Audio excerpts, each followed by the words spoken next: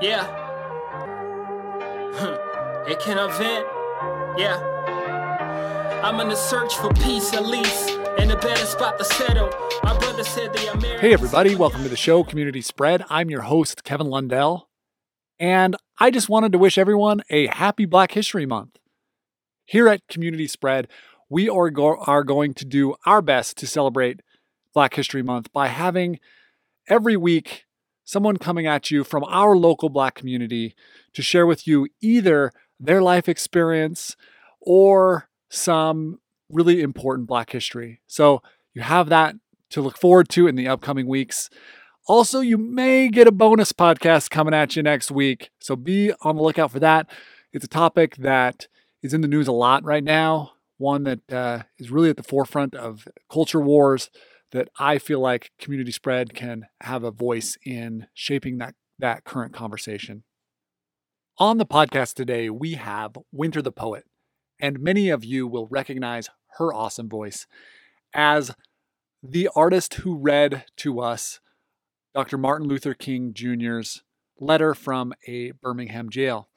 And she did such an incredible job with that. But what we didn't get in that episode was an opportunity to hear from Winter about her experience and about her experiences in life that led her to come up with that amazing poem titled When We Say Black Lives Matter.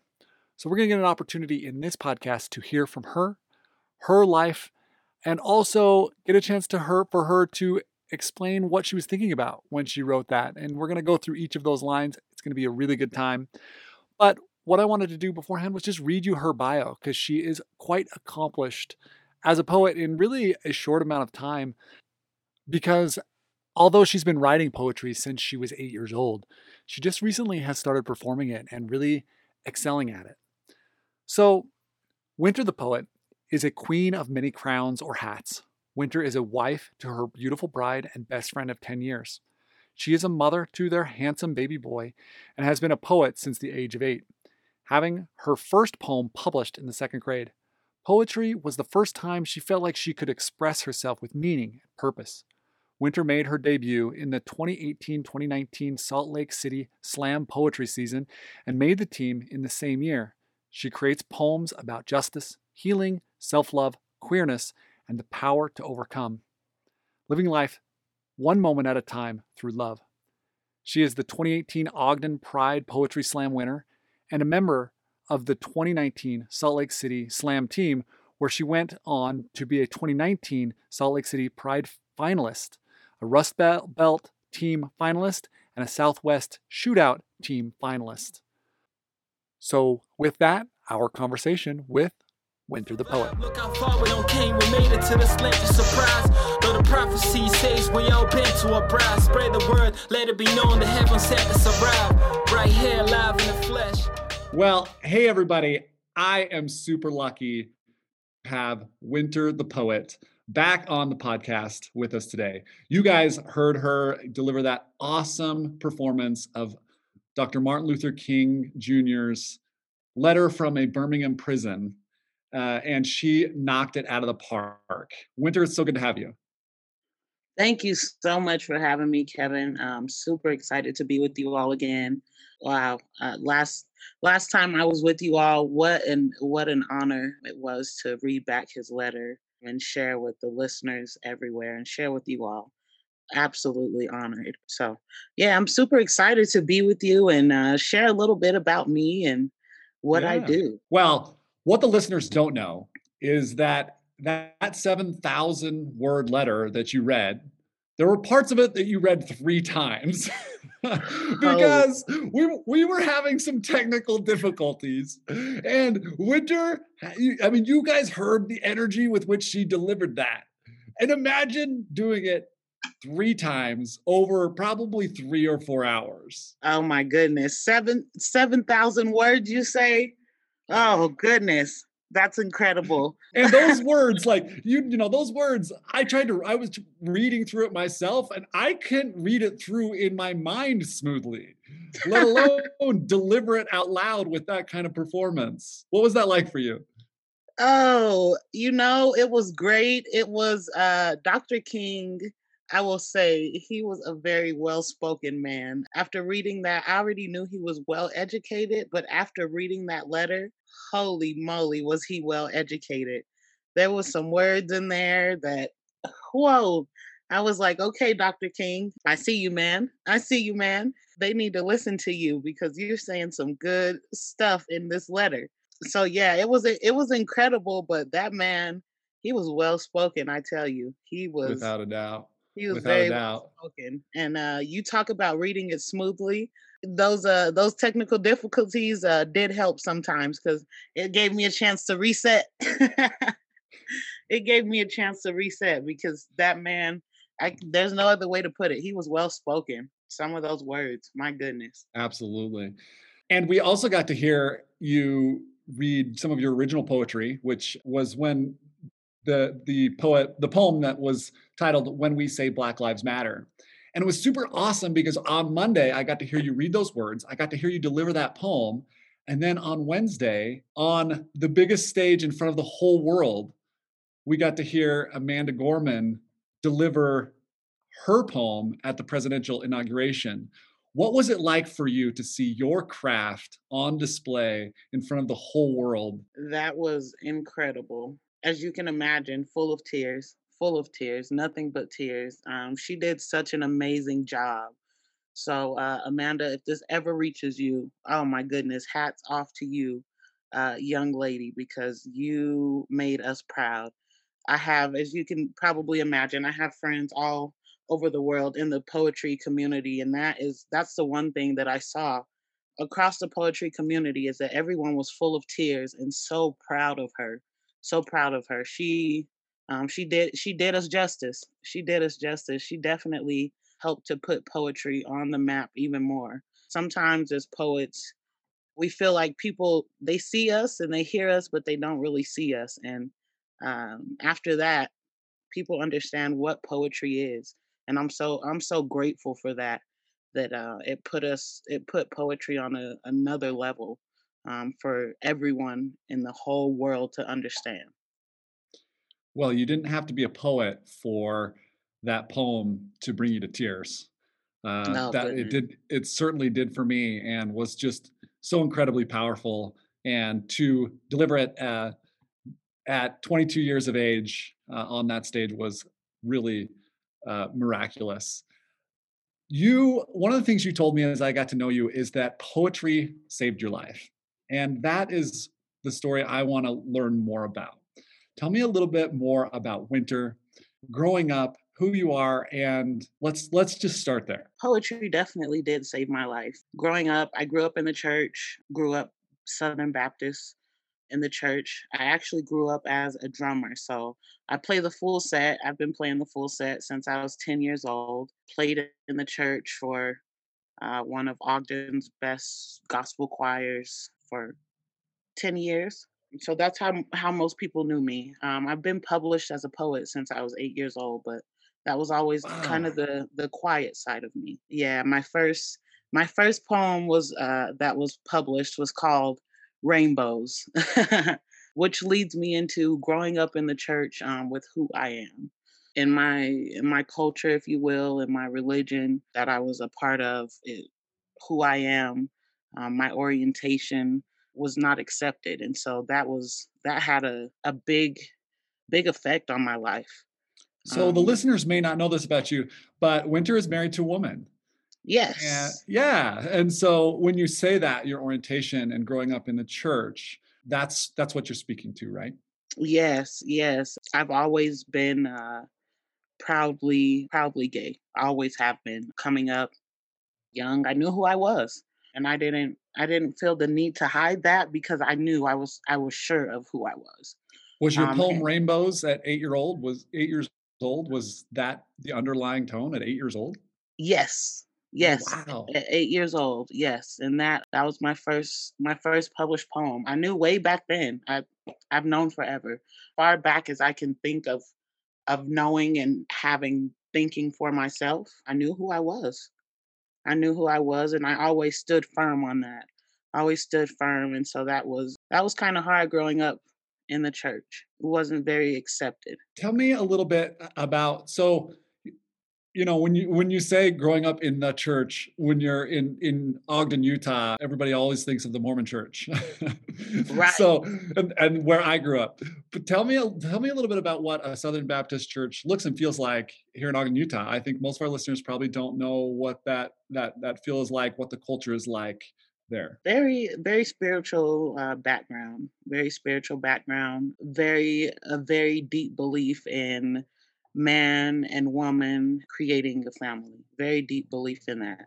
That's something that was preached as far back as I can remember. Being a little girl coming up in the church, I've been in the church. I was christened in the church like right after I was born. So I literally had been in the church all of my life. But yeah, What was it very, like very. coming up against what was it like coming up against those teachings? I mean, you had a poem of rainbows and when you were 8, and was there conflict? How early did the conflict start with you and those parts of the teachings of the church? Right away at 8 years old, something didn't feel right. At 8 years old, I played with the conflict in my head of this is what I've always learned. This is what I've always been made to believe, but this is how I know I feel. And I know that I can't help it. I know without a shadow of a doubt at 10 years old, at 12 years old, at 16 years old, now I'm a teenager. I know in my mind that I am who I am. I know that I've been raised in the church. Something doesn't feel right though. You know, there I'm learning to believe that there's something not right about me, about the way that I love, but my love feels beautiful. My love feels complete. It feels amazing. It feels like the kind of love that I see that even though I may see it with a man and a woman, I feel that kind of love. But Yeah. for another woman, and that's okay Yeah. with me. Yeah. I don't understand how that's wrong. So coming up in the church, it was always a conflict. I didn't like paying attention because they're teaching me that everything that I am is wrong. And I know that there's no way. I know that I'm a loving person. I know that I would give my all. So I know that there's no way that everything's wrong with me just because I love women. That didn't sit well with my spirit. Talk about spiritual. That did not sit well with my spirit at all. So I love that. I love how you were able to step outside and use the teachings that you had of the church with your spirit and your spirituality and relate it to your sexuality. Did you? I mean, right now you talk about it so boldly and proudly, and were you ever having internal conflicts about yourself, or did it impact you? How did it impact you in different ways coming up against those teachings? definitely so, only because my family was so deep rooted into the church, right? So I never wanted to be, and I would think anyone has this feeling. You never want to be an embarrassment for your family, right? With my Mm. family being so deep rooted into the church, I never wanted it to cause an embarrassment for them. And I say that so boldly for them because even me growing up as one of the best drummers in the state of Utah in the church, I I didn't hide who I am. That was another thing that didn't sit well with me, right? All of these churches want me to be their drummer, but they know my sexual orientation. And you sit here and you preach this to my church or to my face in church, but then you want my talent. You want my talent, but you're not okay with who I am. And that never sat well with me. You all would do anything to have my talent a part of your service, the same service that you preach that I'm wrong and who I am is wrong and who I love is wrong. That was the hardest thing as I got older. That was the hardest thing to deal with. So much so that I would literally play a service. And then after I played the music part of the service, I would leave because it's hard. It's hard to sit and listen to someone tell you that everything that you are is wrong, but then they'll praise you for your talents that you're adding to their service. That was hard. Yeah, it's like they want your talent, but they don't want your person. They don't want who you are, and Right. that is why I've felt that even in the Mormon Church, as I started to become more vocal about certain issues of this, like these, it was like, we like you, Kev, but don't talk about that other stuff that you're really passionate about because that's that's starting to make people uncomfortable, and suddenly you just start feeling more and more on the outs of at least I did on the outs of something that you grew up in and you really cared about. Tell me, your church, you grew up in Ogden, Utah. What's the size of a congregation there? Is it mostly Black folks in the church, or and what does it look like? Yeah, predominantly Black, but we had a mix of. I no longer attend the church. I haven't been a part of that church or that religion for about 3 or 4 years now. It just didn't feel right to me, so I made the decision to step away. But it was a larger congregation. I've heard that it's not so large anymore, but it was probably a good 100 to 200 people on most Sundays. Very large choir, full band. So we had the drums, piano, organ, bass, guitar. Yeah, Man, it was a good I time. would It was a good I time. would have I would have loved to hear that performance, like juxtaposing that with music in the Mormon church. It's just like I would have loved to just be in that moment, Oh yeah. and hear some of what you guys delivered and the power with which you delivered it. I'm sure it was incredible.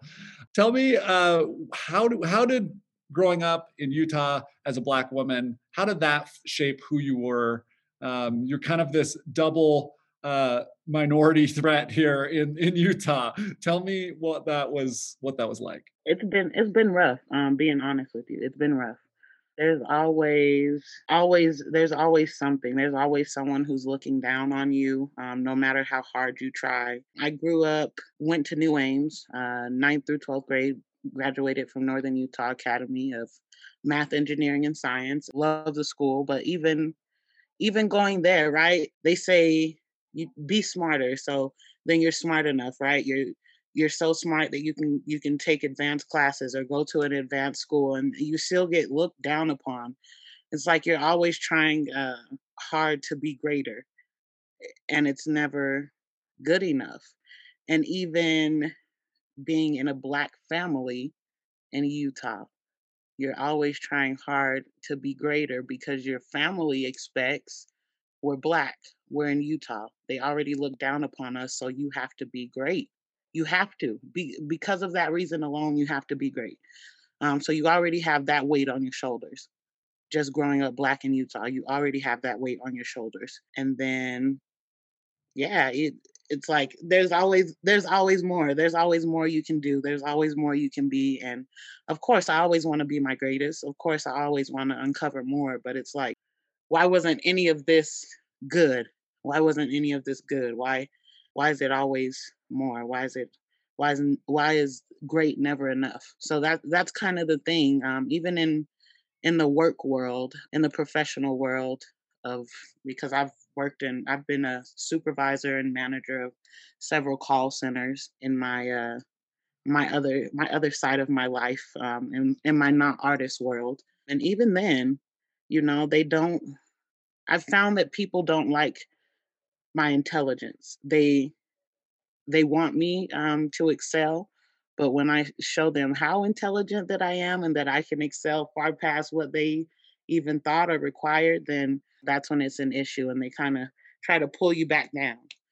You weren't supposed to excel that far. You weren't supposed to excel that fast, and that's frustrating because it's like I'm giving my all because I just want to give my all and I want to be my best self. But yeah, sometimes you expect it and sometimes you reject it. I hope our listeners are really got to hear that, because let me ask you this. What do you think is behind your white colleagues' feelings about that? Why do they do that? Why do they do that? Is it overt racism, or is it something else? Why do you think that you were constantly feeling that and constantly feeling like, oh, they want me to succeed, but when I actually do, there's some threat there to them? What was behind that? That's the question, Kevin.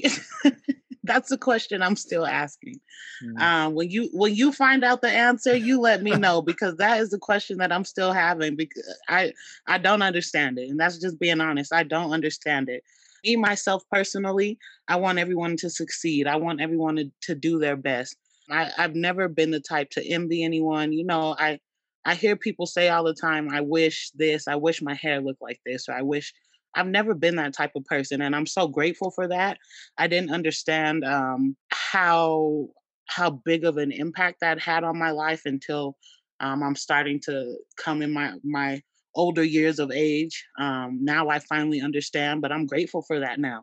I've never been that type who wanted to be anybody else, who wanted to look like anyone else, who wanted to have the other things that everyone else wanted to have. I've always had my own swag, my own style, I've wanted my own. Yeah, I try to beat my best self. That's how I've always been. So I don't Yeah. understand. I honestly don't understand why people would want to see me succeed and then try to pull me down. I would think sometimes jealousy, and then I would hope it's not jealousy. So then I think it's fear of someone being better than you, or fear of, but I mean, if you're only trying to beat your best self, then you don't have to have that fear. So I guess because I don't think like that, I'll never understand. I'll never understand. I know, like, I'm glad you shared that experience because it's an experience that people of color tell a lot. And I think it's hard for white folks to, because they don't see themselves as overtly racist, and they don't see their colleagues that way either. Yet it's an experience that happens over and over and over to people of color. And I one of the things that helped me was I read a book called Caste by Isabel Mhm. Wilkerson, and she talks about how this racism is what it's the pillars that hold up our society. And so it is there, and we show it in ways that you feel that are really unconscious, and it takes a really active understanding and learning of those pillars to even start to see it, and then another step to even start to undo it. But like I said, it's real, it's there, you felt it, people feel it, and we need to do a better job, myself, trying to create better education in society to help us undo those pillars that are just they just are there. And it's unconscious racism is what it is. And I love that you said that, Kevin. I think that's the biggest thing is you said unconscious. It takes a conscious effort, and I that's the biggest thing that on my Instagram I have a weight loss Instagram that I promote wellness and healthy living, and that's the biggest thing that I teach to everyone is it's all about conscious living, and I feel like that goes hand in hand here. It's all about conscious living. You know that racism exists, so guess what? It takes a conscious effort to turn that around, and I try to live through a life of consciousness, just being conscious and aware of what I'm doing, what I'm saying, how I speak to people, how I approach people, how I react to things. And it's hard. We're not perfect. I'm not perfect. It's hard. It's hard sometimes to be conscious all the time of what you're doing, but that's what it is. It takes a conscious effort because we do know that it does exist. Racism is real. Even if you wish that it wasn't embedded in you, there's some part of it that's in you because of history. There's some part of it that's in you. So it just takes a Absolutely. conscious effort to turn it around. It's just being aware of that, being okay with admitting that, and then being consciously aware of that. Living a conscious life. I love that. I love that. Yeah. So when you say poetry saved your life, tell me, were there some hard times that led up to you finding poetry, and what does that mean? Yes. As I said, I've been writing since I was young. With growing up in the church and with growing up in my family who was deeply rooted in the church, my sexual orientation, life was hard. It was hard not being accepted. It was hard living in a home where I wasn't accepted, where every time something came on the news about, gay rights, it was talked about harshly, and this was right in front of my face. So I had to write through it. Literally, I had to write through it. I couldn't express myself. I couldn't talk. I couldn't talk to anyone about it because these were the very people who were making me feel hurt about who I am. So I couldn't talk to anyone about it. So I had a couple of cousins who I could turn to who really had my back and really helped me through some of the hardest times of my life because my family didn't accept me, my immediate family, it started to become hard to accept that I wanted to be honest about who I was. It wasn't hard to accept who I was, but that I wanted to be out open and honest about who I was. Sometimes it was like, well, maybe I should have just kept it hidden. Maybe I should have just stayed quiet about it. And that was hard. Who wants to hide their true selves? No one wants to. So that was hard. I had to write about it. There was some times where I wanted to give up, literally, and that's the hardest thing to say. Now I'm so grateful that I don't feel that way now. That my life, I know that my life has so much more meaning and purpose now. But there was times that I wanted to give up because of hurt, because I wasn't accepted for me. So I had to write through it. When I say poetry saved my life, literally poetry saved my life. If I didn't write, I know that I would not be here. I can say that for sure. Poetry and drums. Sometimes I had to just go and beat it out, literally, just beat it out. And then in 2017, I went through a horrible breakup. I've been in a relationship for a little over a year, and it was great for the most part. But then I went through a horrible breakup. I had just gone through a horrible surgery a couple of months before that. That breakup, it kind of, after that surgery, I was terrified of surgery. Went through my first surgery. There was complications. I was in the ICU. And then a couple months after that, went through that bad breakup. So when I tell you I was broken to a new level. Had to start over with everything. And I said, oh my goodness, I don't know what to do. I was to the point where I wanted to give up. I felt like everyone had turned their back on me. Everyone that I loved and knew or thought that loved me had turned their backs on me. And so I turned to poetry, the one thing that never, ever, ever turned its back on me. I turned to poetry. I picked up my pen because I couldn't pick myself up in that moment. I could not pick myself up. I had no strength to pick myself up. So the little strength that I had to muster up, I picked up my pen and I started writing. And I just wrote out everything that was hurting me. And I get teary eyed even talking about it. I wrote out everything that was hurting me. And it started turning into poetry, just my thoughts, just writing out the hurt started turning into poetry. And then I heard about the Lighthouse in Ogden. I heard that they had a poetry group. I had no one to turn to. I was so lonely. I'd just go and sit by myself and write most of the time. So when I heard about this poetry group called Poet Flow in Ogden, I was like, okay, I mean, I'm by myself anyway most of the time and it's poetry. So why not go and try it out? So I'm like, okay, I'm going to be brave. I heard it was on Thursday night. Went to Poet Flow and goodness, I love Poet Flow. They will forever have a very deep place in my heart. What a journey. Yeah.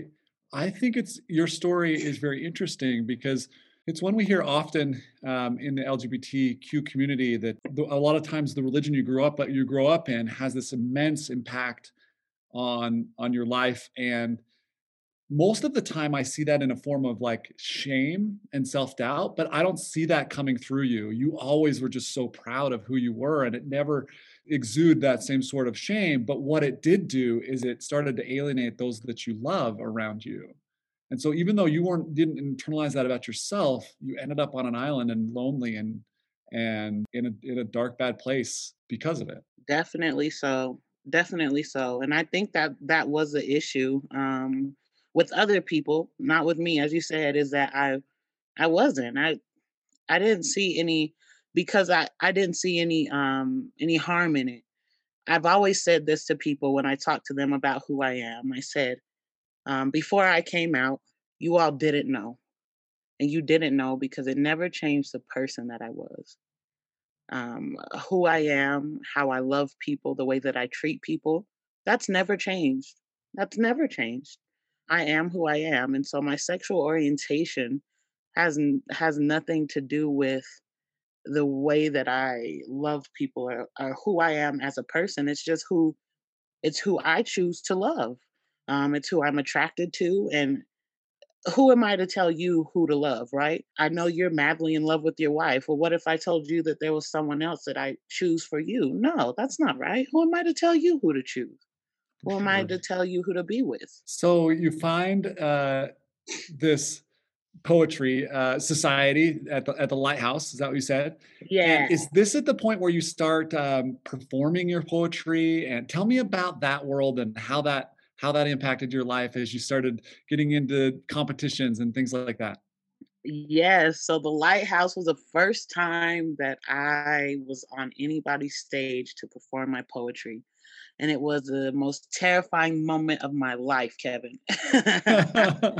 The most terrifying moment of my life.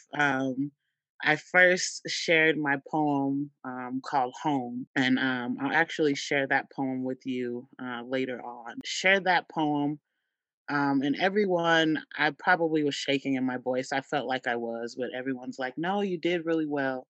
Everyone was so loving. I feel like that is the only reason that I got on another stage is because everyone was so loving. Everyone was so supportive and loving.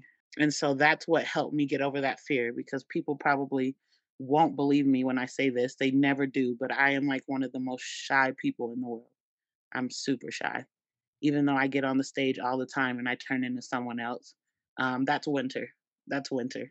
She's Ah. here now. That's Winter. Shakira is super shy. So so yeah, I'm grateful. I'm so grateful for Poet Flow because that's the first time I touched the stage, and then they're so loving. Like the Poet Flow community is so loving that I wanted to keep getting on stage. I'm like, oh my gosh, okay, you guys like my poetry, even though I thought it wasn't that great. Okay, let's share some more, right? So I kept sharing there, and I started fine tuning some things and started talking to other fellow poets, which was amazing. You know, having a community where you can bounce off other ideas and other poets looking at your poems and saying this is cool, but maybe switch this around. And I love constructive criticism. Please tell me, how can I make it better? Absolutely love that. So that was awesome. And then I'm I like, love okay, that.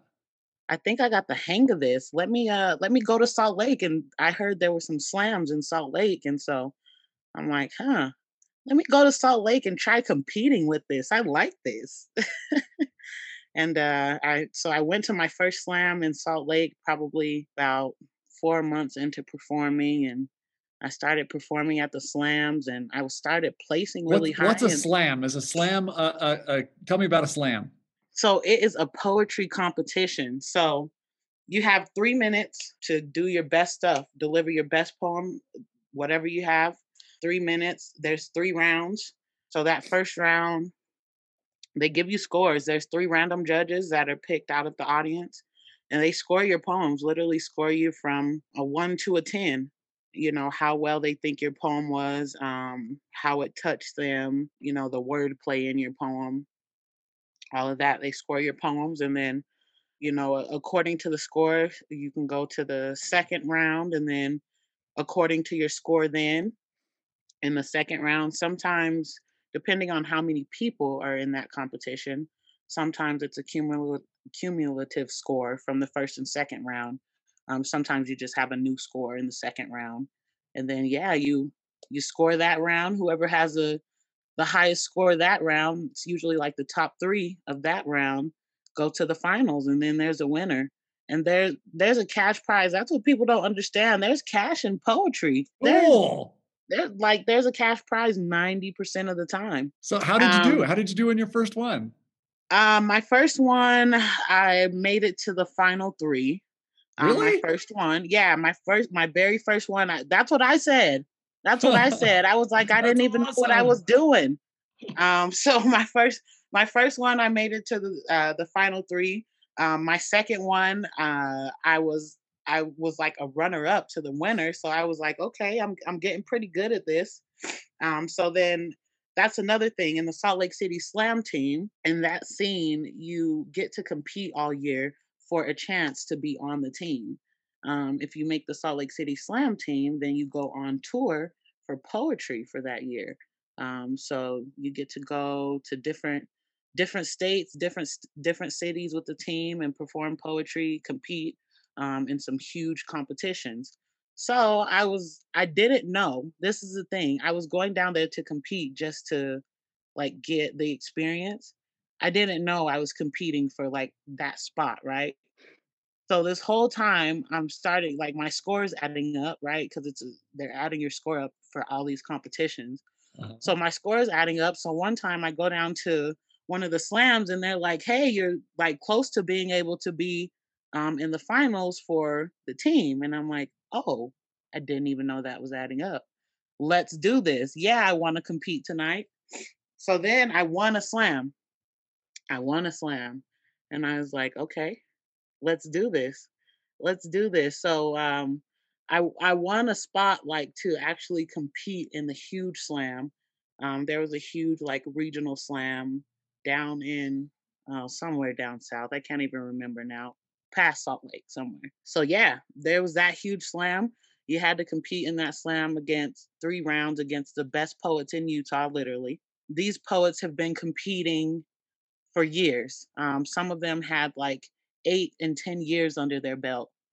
And here's little old me. I'm like nervous. I'm like, I just barely started performing, and here I am a year into this performing stuff. Not even a full year. I wasn't even a full year into it yet. And I decide to do like one of like not even one of the biggest competition in the state. Let's do That's it. so awesome. That's Let's so do it. awesome. Let's do Yeah. it. How'd it go? How'd it go? Went well. I won a spot on the team. What? Yeah, I won a spot on the team. So this was the 2018-2019 team that I won a spot on. We got to go on tour, went to Texas, came here to Colorado, actually where I'm at now. Oh goodness, we went to New Mexico. We went to St. Louis. My team actually we placed really well too. We were a first year team, so we're competing against teams that have been competing with each other for 5, 6, 7 years, right? And we're making finals. Like it's funny. My team, don't get me if you guys hear this, but my team, my first competition was in St. Louis, right? It's called the Rust Belt. Huge competition in St. Louis. I'm super proud because that's the first competition I'm going to. That's huge. I'm from East St. Louis, so I'm like, okay, we got to show out a little bit, y'all. These are my stomping grounds.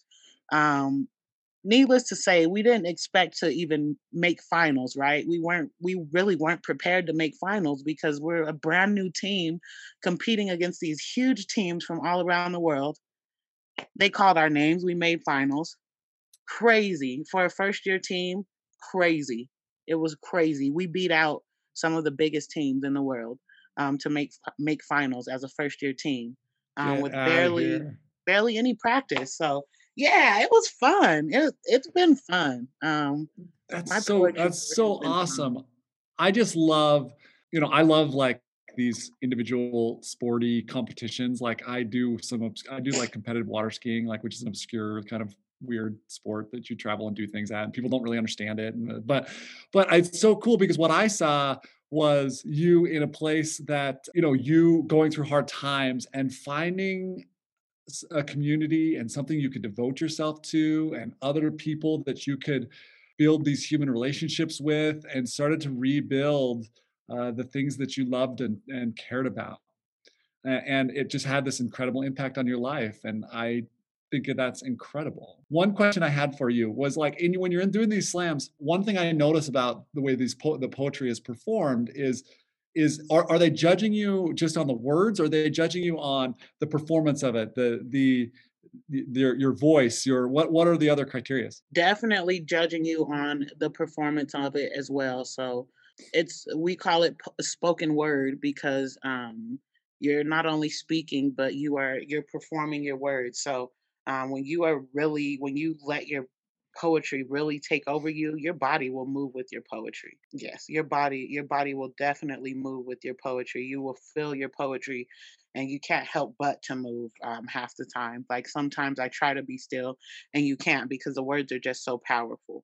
And then the inflection in your voice, it gives depth to your poetry. So you don't want to just read it like you're reading some old book, right? That yeah. They look at the inflection in your voice and how it makes who's listening, how it makes them feel. Poetry is supposed to make you feel something. Yeah. Absolutely. And, Yeah. you know, it does. The way you perform that, the way you emphasized it, it's the reason why. I mean, all of this background now makes it very clear why you were so good at reading Martin Luther King's letter, because this is you. Like this is what you do, and so you're a legit pro at this. And so I'm even more blessed and excited that we were able to have you on. So, Winter, one of the things that I noticed in listening to your poetry was just how much you can say in so few words. And so, what I wanted to do was having the listener have an opportunity to hear a little bit more about what you're thinking about and what you're feeling about as you write those words, and a little bit more about what those words mean. So, what we're going to do is we're going to play a game. It's called OK Stop. And we're going to play back the audio from you performing that poem when we say Black Lives Matter. And at any point in the poem, you or I can say, okay, stop. And we will stop and talk about it. Sound good? Okay. Yeah, that sounds perfect. That sounds like fun. That'll be fun to Yeah, I'm excited kind of about pick okay, apart. stop. Let's do it. Yeah, let's do it. I am Winter the Poet, and the name of this poem is When We Say Black Lives Matter. When we say Black Lives Matter, why do some add the only? Understand it's an open invitation to get to know me. Okay, Stop adding your stop. own. So tell me, when you say it's an open invitation to get to know me, those words, when Black Lives Matter, tell me about that. Yes. So I'm glad you asked me about that. I'm actually going to take it one step back and then I'm going to step forward to that because there's something that's super important to me. The line that says, "Why do some add the only?" That line is super important to me. Um, and I often wonder this: why do some add the only? We're not saying that only. No one ever said only Black Lives Matter. We simply said Black Lives Matter. So, me being a poet, I'm always aware of my speech. And so, if you listen to me, I'm gonna say it just how I mean it. Black Lives Matter. I'm not saying only Black Lives Matter. I'm saying that our lives need to matter to start mattering because for so long, it's been shown over and over again that it does not matter. And I am that Black life. So when I say it's an open invitation to get to know me, I am that Black life that hasn't mattered, that I've been shown in situation after situation that my Black life has not mattered to you. And I would hope that everyone's life matters. I would hope. That's what we all would hope. So it is. It's an open invitation to get to know me, understand what's important to me, understand that everyone's life is important to me, but those lives who have not mattered, our Black lives, me being that Black life, I matter. And I need you to get to know that about me. Get to know me so that you can see how much I matter. Well, it really is. I hadn't thought about that. But through Black Lives Matter, I haven't had the opportunity to get to know a lot more Black lives. And Yeah. yeah, that's a great way to think about it as an open invitation. All right, Dan, roll it up. Words to it. Counteracting peaceful with non existent displays that so many still need improvements. Yes, when we say Black Lives Matter, recognize it's a movement. Don't be still, act on it.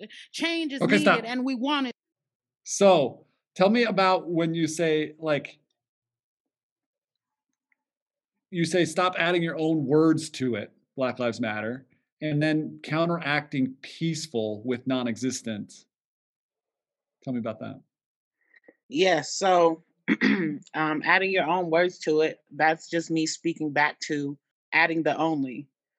Don't put don't put your own thought into it. We're saying it just how we mean it. I say this all the time. I mean what I say and I say what I mean. I'm saying it just how I mean it. I'm just simply saying that my life matters. So there's no need to add your own words to it. There's no need to add a only or there's no need to I feel like sometimes people think that I'm saying my Black Lives matters more than yours. Well, you're adding your own words to it. I didn't say all of that. I simply said that my Black life matters, and then counteracting peaceful with non-existent. So, the largest counteraction to our Black Lives Matter movement has been the Blue Lives Matter movement. Well, what is a blue life? What is a I'm blue sorry. life? I keep asking that. What is a blue life? Yeah, the only thing I can think of, and this is talking about my age, which I it's okay, but back in the day, there was this song that said, "I'm blue, abidi abudai," some crazy song, right? That's the only thing I can think of when I think of like a blue life. Like, what is what is a blue life? And when I say With the that, and I ask, non-existent. With the yeah, non-existent. Like, it that doesn't exist. Stop it. it doesn't. It doesn't. It really doesn't. A Yeah. blue life doesn't exist. If you were telling me something like, hey, people are saying my life doesn't matter and so my life matters, that I can get down with. I can say, yes, your life does matter because it absolutely does. But a blue life, come on now. There's no such thing as blue life. So it is. We're trying to be peaceful. As Dr. King has been with sharing his words, as Dr. King tried to be. We're still trying to take the peaceful approach. We're still saying that we just simply need to matter. We're still just saying we can't breathe. We're still just saying that we want to quit being killed, and we're saying it as peaceful as possible. We're saying it as peaceful as possible, and we're still getting the counteraction of, well, this matters instead. Well, this matters instead. Well, we still need improvements. We haven't come as far as we thought. We still need improvements. That's all that shows me, is that we still have many improvements that we need. Okay, Dan, roll the tape. And so when we state that Black Lives Matter, I'm educating that our lives need to matter, all of this melanin and its scars underneath, as a reminder to your amnesia for centuries. Listen. In 1619, Okay, stop. you begin to. I told you, Winter, that I'm going to be the only one saying, okay, stop. Because I want to stop it all the time to hear all your thoughts here, but I'm making you stop. So this part, this line, when I read it back, was so powerful. When you talk about all of this melanin and the scars underneath it as a reminder to your amnesia for centuries. Tell me about that. It's no secret that history has created scars. History has created so many scars for us as a race, for us as a culture. We're full of scars and hurt that we never asked for, that we never imagined. Who could ever imagine? There's nothing in me. I'll go back to this. Me as a young little girl, there's nothing in me that could have ever imagined that I would have gone through the things that I have gone through, that I would have been called the things that I have been called, the names that I have been called, for simply waking up and existing and having beautiful Black skin. I love the skin that I am in, but there has been so much hurt. There has been teachers. I've had teachers in elementary school be rude to me and say rude things to me. And I had no idea. When you're young in elementary school, you don't really, you know about racism, but until you experience it, those are the scars that I talk about. Until you experience it, until you really realize that you're going to be treated differently because of the color of your skin. The history books, that's nothing that the history books just reading can teach you. It's once you've been called certain names, or once you've been looked at a certain way, or once someone tells you that you can't sit with them, or that you can't share something with them because they're afraid that your Black is going to rub off on them. That is the scars that I'm talking about, that have been created as a race on this melanin that we never asked for. And then once those scars are created, we try to act like that it's amnesia. Not we try to act like it, but others try to act like they have amnesia. Now all of a sudden, we want to forget the pain that's been created. We want to say, don't treat us differently. Don't be rude to your brothers and your sisters, even though they treated you differently, even though they're rude to you, even though they still judge you based on the color of your skin. You don't treat them like that. You keep being peaceful to them. You keep loving them. That's what we're always taught. You keep loving them. You keep treating them as though they are not continuing to create scars on you. Those scars are hard. It's hard growing up like that. So you can't act like it's amnesia. Yeah. Yeah, you can't. You can't act like it did not happen, because it did. It Well, did. I love how you talk about that, this amnesia for centuries, and then you're going to go and dive into some history and to awake our memories here.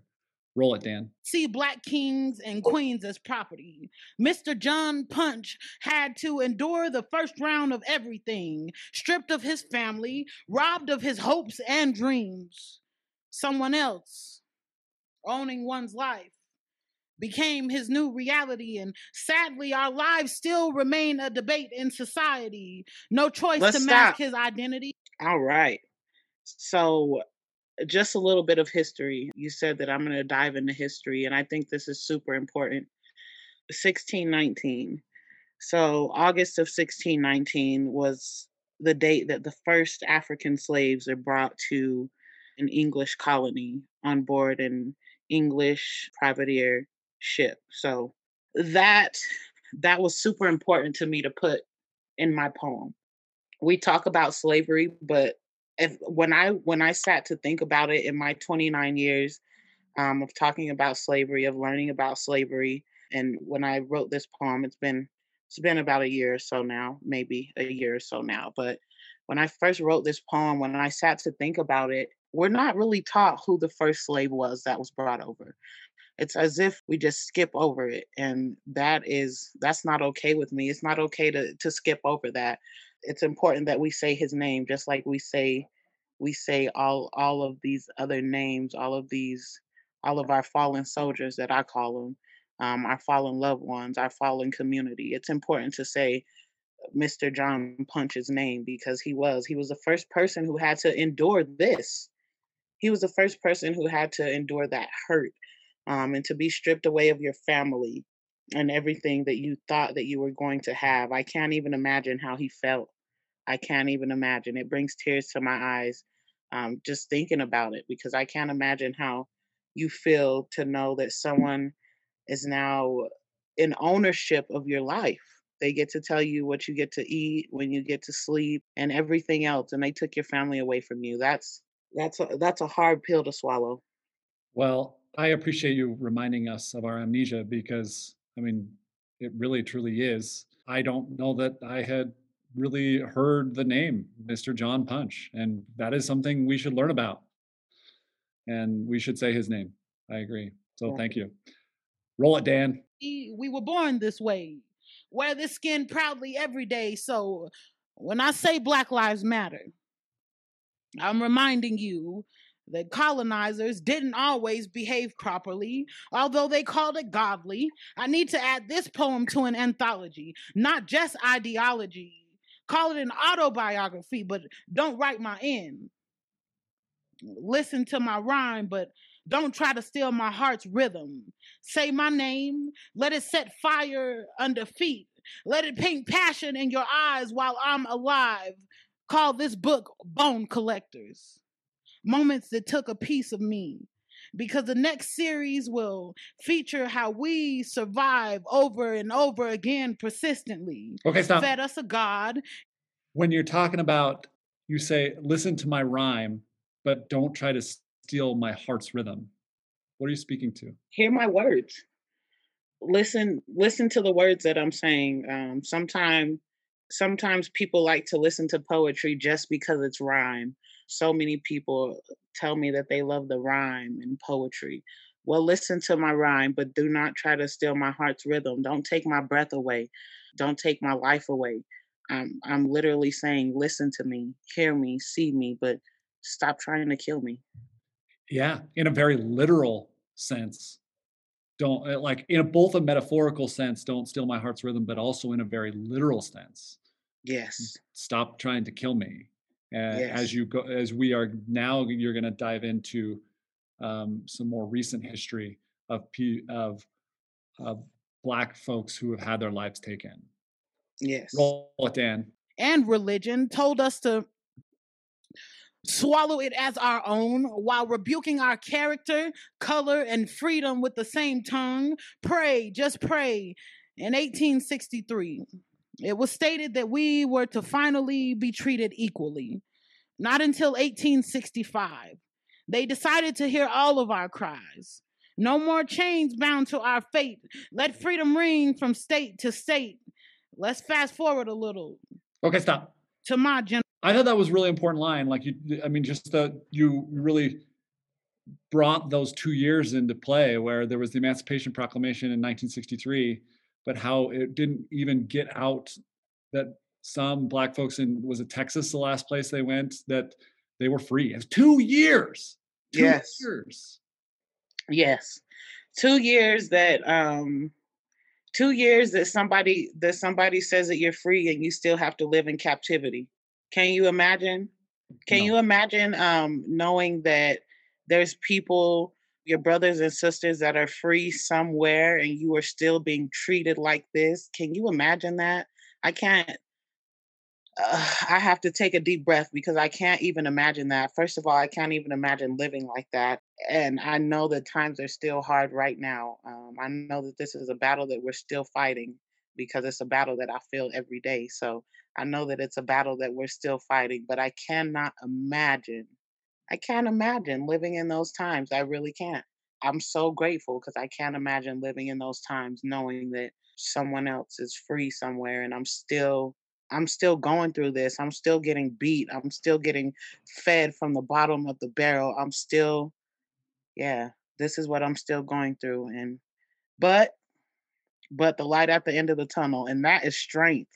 That is strength, holding on to the light at the end of the tunnel, even with going through that. That's incredible strength. Absolutely. All right, Dan, roll it up. Generation. In 2012, racial violence shook our nation, showed me that a walk to the store while Black can be perceived wrong. Going for a jog alone can't be right. Always turns left into something else. Costs more than a few pennies. A price larger than life. In Arizona and some Skittles. To breathe. To sleep. To not fear the ones who swore to protect me. Let's shed light on 2017. Bright plus bullets was chanting my name. I didn't hang my head in shame. Cuffs was no longer just a bad dream. It was brought to life. It flashed before me twice. Let's have a look at 2020. Let's stop. All right. So I referenced 2012. It's so important that I say something about this line. Rest his soul, Trayvon Martin. Yeah, a walk to the store. A walk to the store while Black can be perceived wrong. I've walked to the store so many times as a teenager, y'all. I can't tell you how many times I've walked to the store as a teenager to get an Arizona. It's funny because I love Arizona tea. I love Arizona tea. So if it wasn't Skittles, it was Starburst. I love Skittles. I love Starburst. And to think that my life could have been taken on one of those walks, that's a hard pill to swallow just for simply existing. Going for a jog alone, you can't go for a jog. If you go for a jog in the wrong neighborhood, you could end up with someone chasing you down and taking your life. Ahmaud Arbery. So here we are again. The price, when I say a price that's larger than life, in Arizona and some Skittles to simply want to breathe or sleep. And I'll go a little further. Then I go to 2017. That's the last thing that I want to touch on. 2017 was me that I was talking about. In 2017, I had pulled into four homes down from my home into my god brother. I have twin god brothers, and so their parents' home. I pulled into their home. It wasn't that late at night. It was probably like around 8:30 or so p.m. My car was in park. I was in the driveway, and I was already out of the car. I had exited my car, closed my door. I saw the sheriffs. I won't go there. I saw the sheriffs.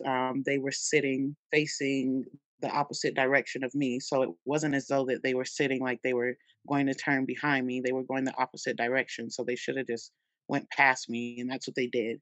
They went past me, but they decided to flip around and come and bother with me for what reason, I don't know, but that's what they decided to do. And so I ended up with two guns on me, pointed at me, and me knocking on the door, fearing for my life, for simply So you were just existing. in a car They in a driveway? they Yeah, so I had pulled into the driveway and they passed me. They're going the opposite direction. So I saw them pass me, of course, but then I saw them flip around really, really fast. And so when they flipped around fast, they of course they sped up, just pulled their truck over really fast and they said, "Hey," they got out, "Hey, hey, stop."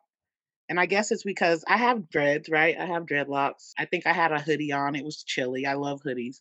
So I had a hoodie on. So I don't know. Maybe I look like a criminal to them.